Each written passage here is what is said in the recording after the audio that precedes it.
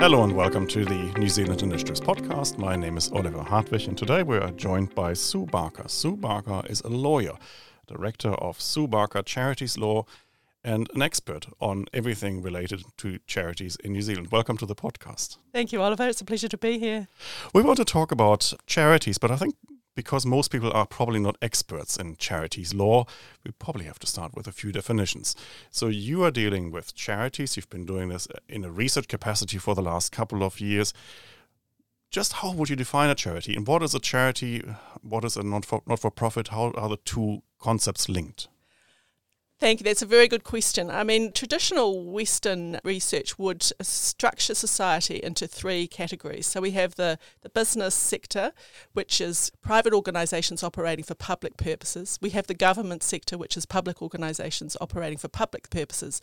And then we have the third sector or civil society or the not-for-profit sector, whatever you want to call it, the tangata whenua community and voluntary sector, which is fundamentally private organisations operating for public purposes. So the not-for-profit sector, organisations are defined by their purposes. Every not-for-profit organisation must have a purpose and it's required to further that purpose. And every not-for-profit organisation must have in their constituting document what's called a non-distribution constraint. So they are prevented by their constitution from providing private returns to any individual. Now, charities are a specific subset of the not-for-profit organisation. Their purposes must meet the definition of being charitable, which is a definition informed by centuries of case law, mostly inherited from England. So not-for-profits precede charities because charities as such are a creature of the state in a way, as a form of organisation. Charities are a form of organisation, but I wouldn't say they're a creature of the state. No, just in the form that they use. Well, charities can take any form. I mean, there is no specific... legal form. Yes, any legal form. There's no specific structure in New Zealand that's specifically designed for charities. So charities have to make do with legal structures that have been designed for other purposes, such as companies or trusts. So we have this wonderful concept of a charitable trust. Most charities in New Zealand are structured as charitable trusts, otherwise incorporated societies, and there are some not-for-profit companies and some other structures, But the important thing to realize here is that though they use structures created by the state, they are not part of the state sector. Absolutely. So the key aspect of these three different sectors is that we really have to be careful about maintaining the boundaries. So charities are by definition separate from the state. And they have been for centuries because it's a very old idea, isn't it? Absolutely. Well, the concept of charitable purpose that most common law jurisdictions use dates back to 1601 and the Statute of Elizabeth.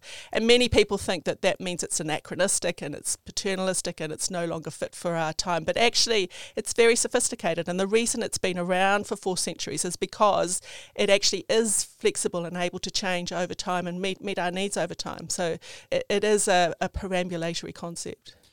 And it had its early heyday probably in the 18th, 19th century, friendly societies, early 20th century as well.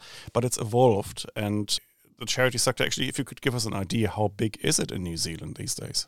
The charitable sector has approximately $60 billion of assets under management. Its annual income is approximately $20 billion. So it's bigger than most of our major industries. Right.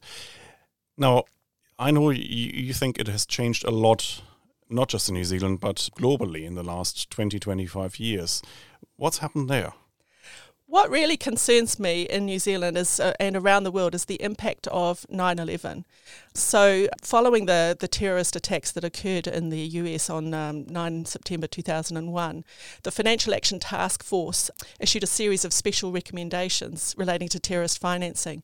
And Special Recommendation 8 related to not-for-profit organisations and said that it encouraged states to review the adequacy of their laws relating to not-for-profit organisations, saying that they were particularly vulnerable to being just abused. a step backwards. It wasn't charities committing the terrorist attacks. Absolutely not. They were not even involved in it, right? No, apparently one of the terrorist pilots had been funded through a US not-for-profit organisation, but there was no evidence that not-for-profit organisations were in any way more likely to be abused for terrorist financing than any other type of organisation. So it was one of these overreactions after 9/11?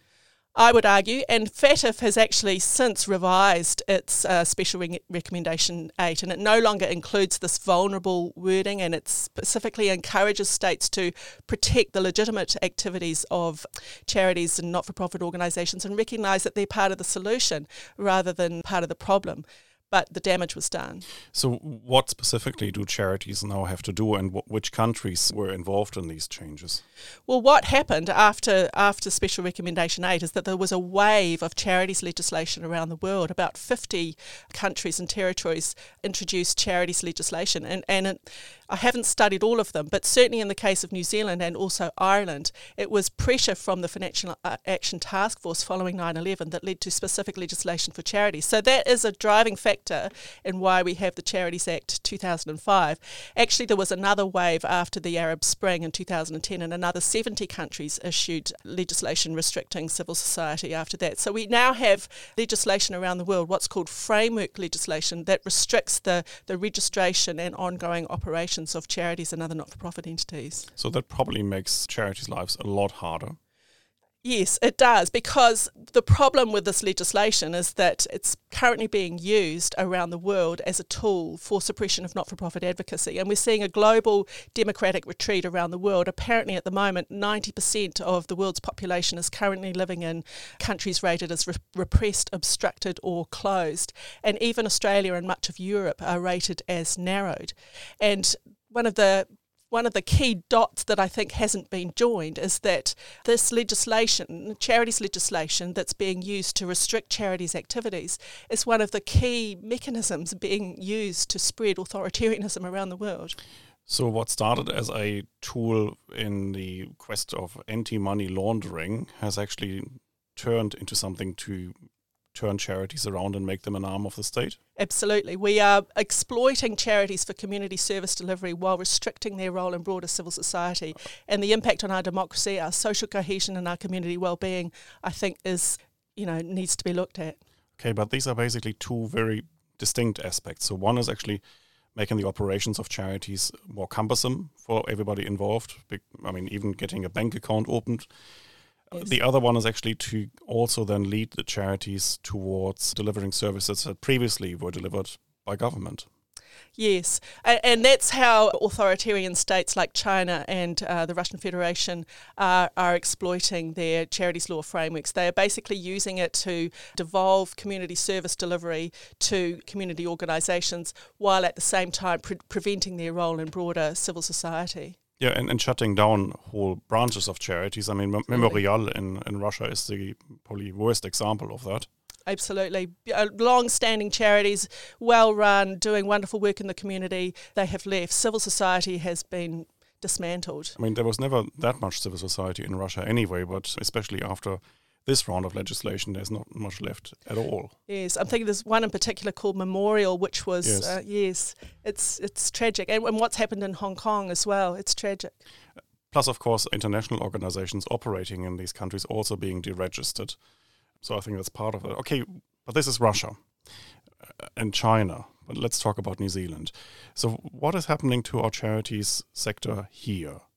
Well, what worries me is that all of these tendencies that authoritarian states are using, like favouring service delivery organisations through easier registration, less state control of their activities, potential participation in policy making and prestige generally, while using the charities law framework as a tool for suppression of not-for-profit advocacy. We're doing that here. It's happening here. And I think we're sleepwalking on this conveyor belt, this global conveyor belt towards increasing authoritarianism.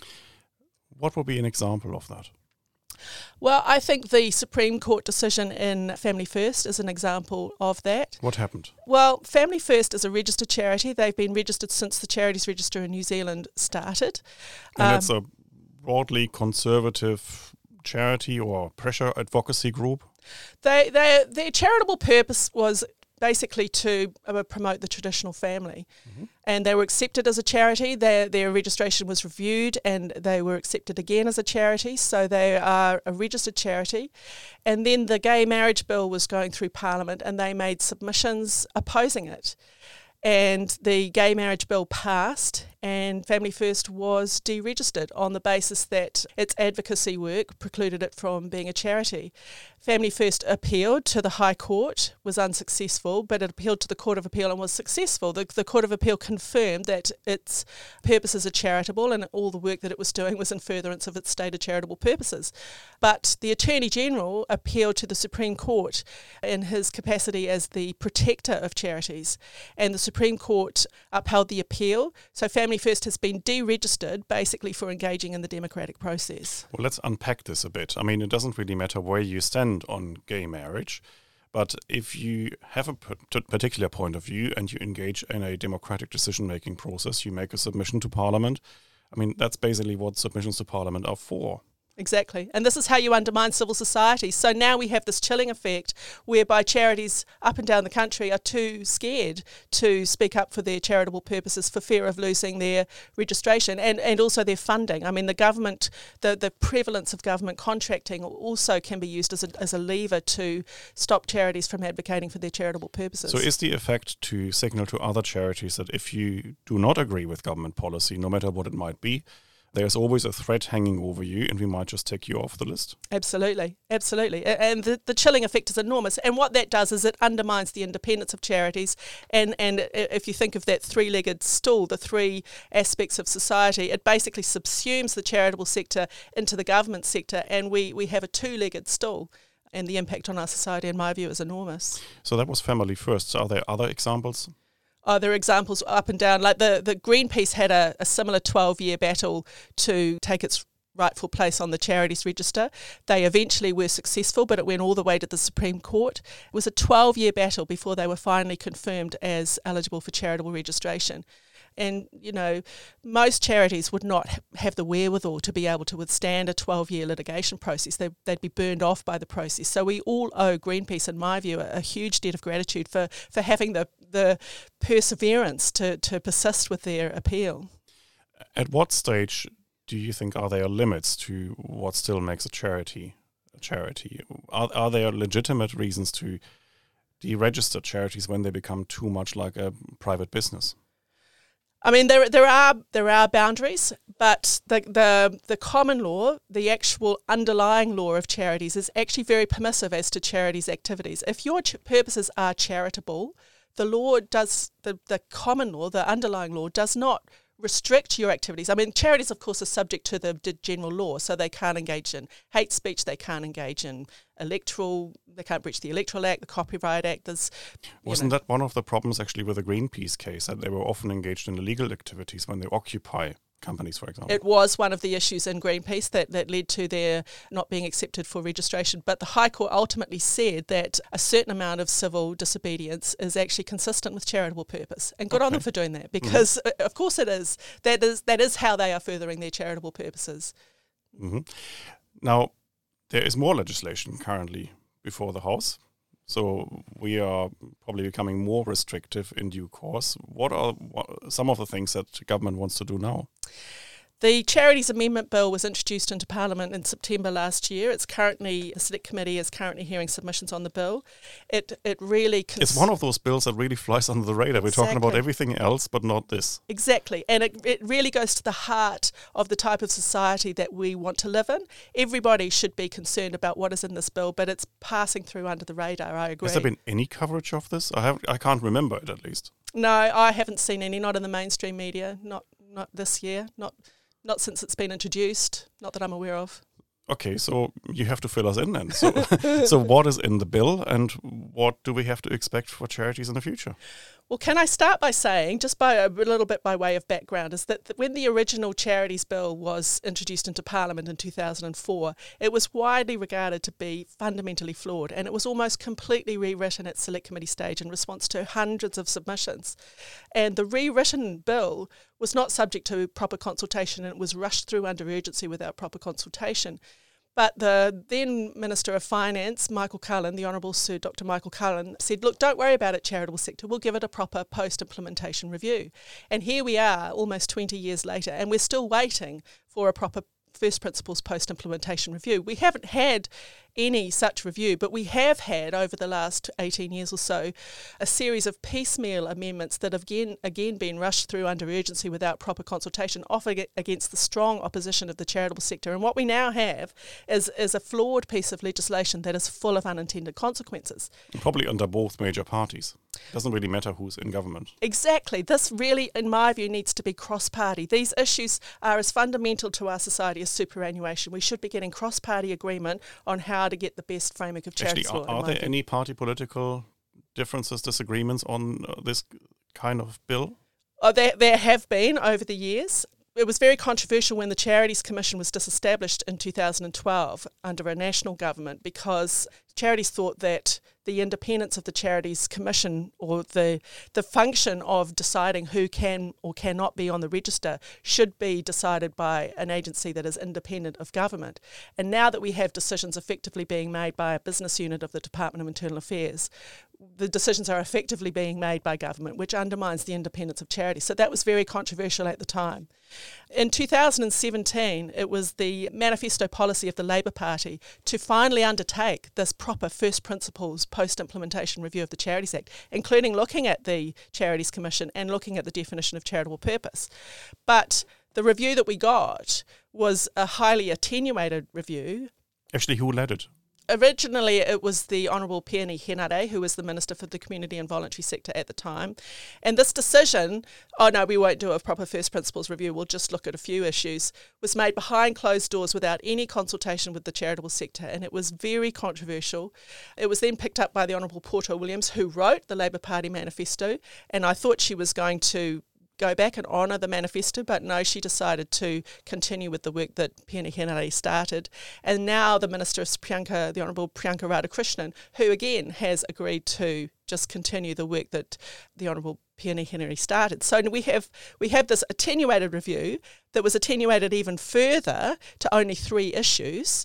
Priyanka Radhakrishnan extended it to 5 issues in April 2021, but it basically deals with these 5 discrete issues, almost none of which are of concern to the charitable sector. Just to take it a step backwards, you say the whole thing is administered internally by Internal Affairs. Yeah.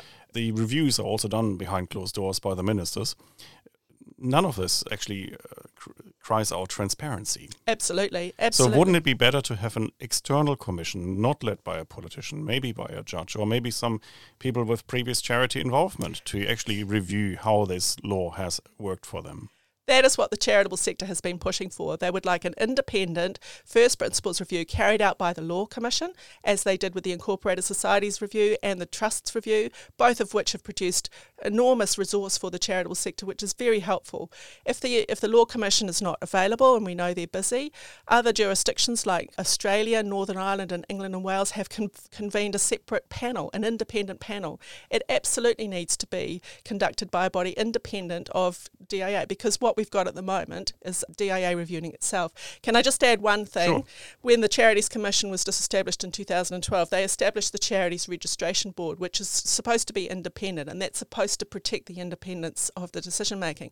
And there's no question that of the integrity of the board, and there's no question of interference from the minister. But the rub, the difficulty, is that Charity Services provides secretarial and administrative support to the board, and the relationship between the two is so close that decisions are effectively being made by a business unit of a government department. Just another question, just for clarification, what role does the Attorney General play in this? Well, exactly. That would be another helpful issue that a proper first principles review of the Charities Act could look at. Well, I'm asking the right questions yeah, at least. Absolutely. Because, in common law, the Attorney General has a role as parens patriae, which is basically the protector of charities. But it does raise a question as how does it protect charities by appealing a Court of Appeal decision that has found Family First eligible for registration and having that decision overturned. So I think there are lots of questions that need to be asked by a proper first principles review. Also a relatively difficult relationship then between the Attorney General and the Internal Affairs Minister. Well, they seem to be singing from the same song sheet, because what happened is of the myriad unintended consequences that are in the Charities Act, one of them is the appeals process. And the Charities Registration Board can't appeal a decision that it's unhappy with. But the Attorney General is subject to no such restriction. So what we have is the same person, the same council, basically just changing hats and now making the same arguments that would have been made when acting for the Charities Registration Board. So I think these issues raise a lot of questions that really need to be looked at. Okay, so back to the bill. What's in it? Well, it reflects the fact that it's been written by the Department of Internal Affairs with great respect. It's couched in terms that its objective is to make practical changes to support charities to continue their vital contribution to community wellbeing while ensuring that that contribution is sufficiently transparent to interested parties and the public. Well, that sounds good. It sounds great, and I doubt anybody would have any difficulty with that objective. But the problem is that when you actually read the detail of the bill, it just doesn't do that. In what way?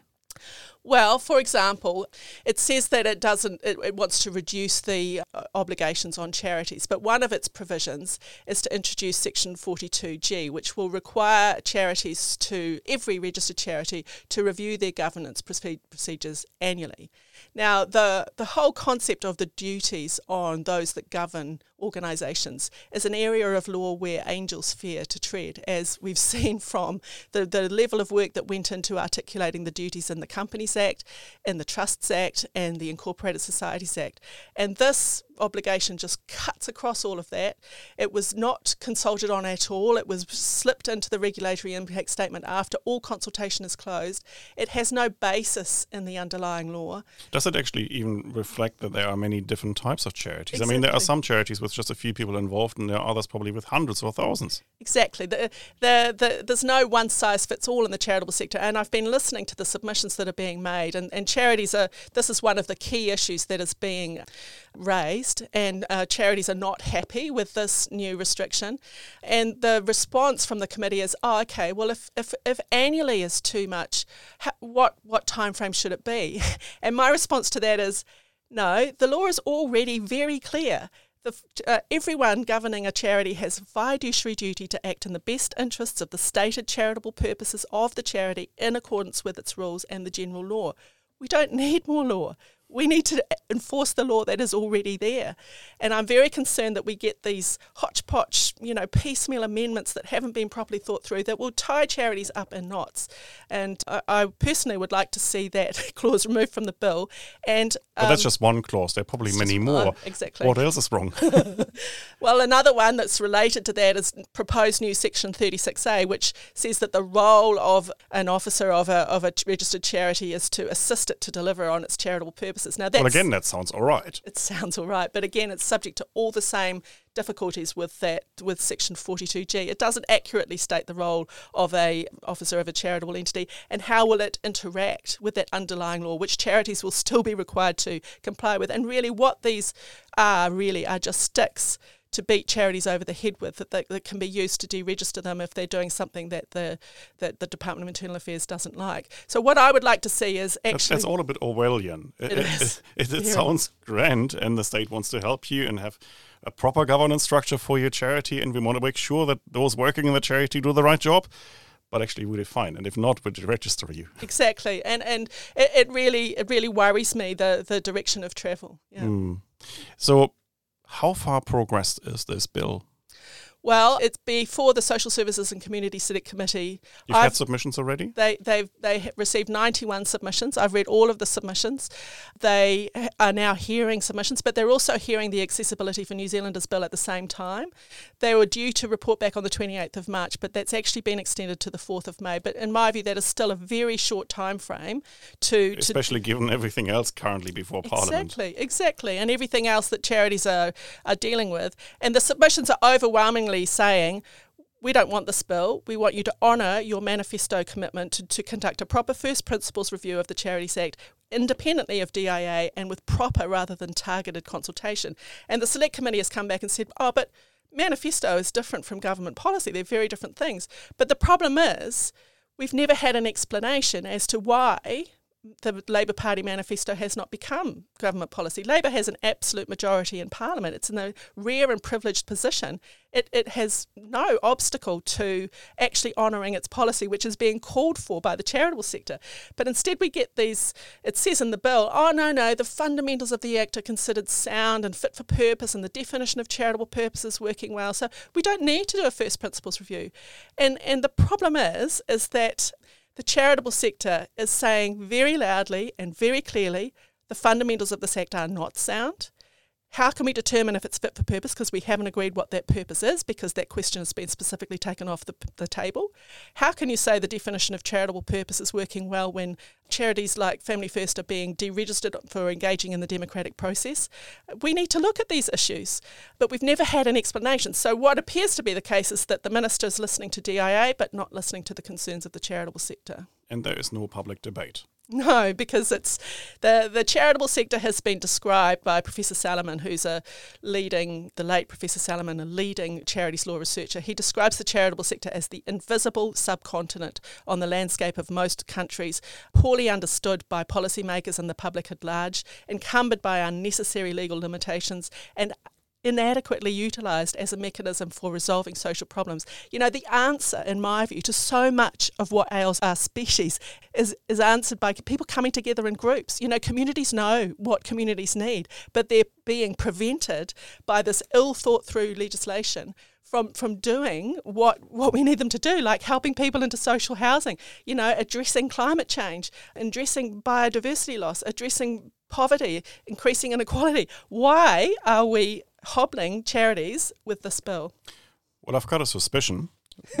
We here at the Initiative, we are great believers in localism. We are great believers in community-led solutions, in subsidiarity, whatever you want to call it. What we have seen, of course, is a government that does the opposite. I mean, they claim to be great believers in subsidiarity. I think it's even in some Labour Party manifesto. But in government, they have done the precise opposite. They have centralized nearly everything, and they've tried to centralize the rest. So isn't that just a case in point where central government actually just tries to grab more power, centralize more power, bring more decision-making together here in Wellington, and run the country from Wellington? Isn't that just an application of this centralization of everything we've seen over the last few years? Well, I don't know if it is or not, but I certainly think that is what is happening, is that charities are basically being brought within the umbrella or the aegis of the state. And what that is effectively doing is undermining their independence. It's undermining their ability to be innovative, to catalyse real change, to act as a voice for those that might not otherwise have a voice. It's basically undermining our democracy. So, I mean, I have heard Labour ministers saying, well, we know that government can't do everything. We know there are lessons to be learned from the COVID pandemic when the charitable sector really stepped up. And where would the government have been without the charitable sector during the pandemic and post Cyclone Gabriel and, you know, all in many other types of situations? So why are they hobbling the charitable sector with this act and this bill? And why?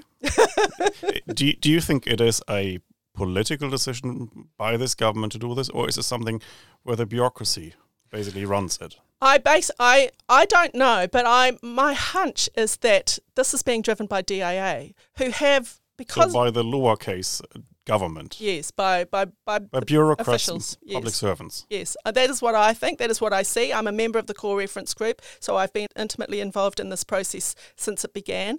I see DIA capturing the ministers, basically a sequence of them, and charities are being prevented from speaking truth to power because they don't get the opportunity to do that until decisions have already been made, and then we're told the decision's been made. So really the only hope that we have of stopping this bill from getting through and from trying to get a Charities Act that actually enables charitable work rather than restricts it is through the parliamentary process. So I would really encourage anyone who cares about our democracy, who cares about our communities, civil society, to get engaged with this bill and let the Select Committee know that this is not good enough. We need a bill that actually works for charities, not one that just creates more power for DIA. The ministers you mentioned before involved in this space in the last few years were probably not the top-ranked cabinet ministers, if they were on the front bench at all.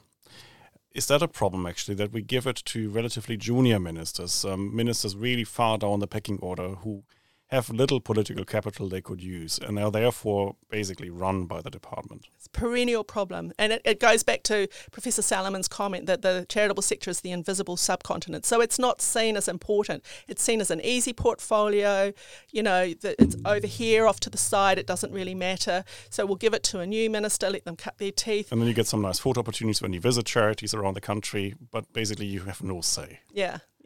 And it must be very difficult for a brand new minister to be able to stand up to incumbent officials who are, absolutely convinced that they've got the answer and just listen to them and don't listen to anyone else. It must be very difficult for a minister because that will put them into conflict with their officials. So we need a better process. We need charities to be able to have a proper say in policy that affects them. I think that was a very clear message.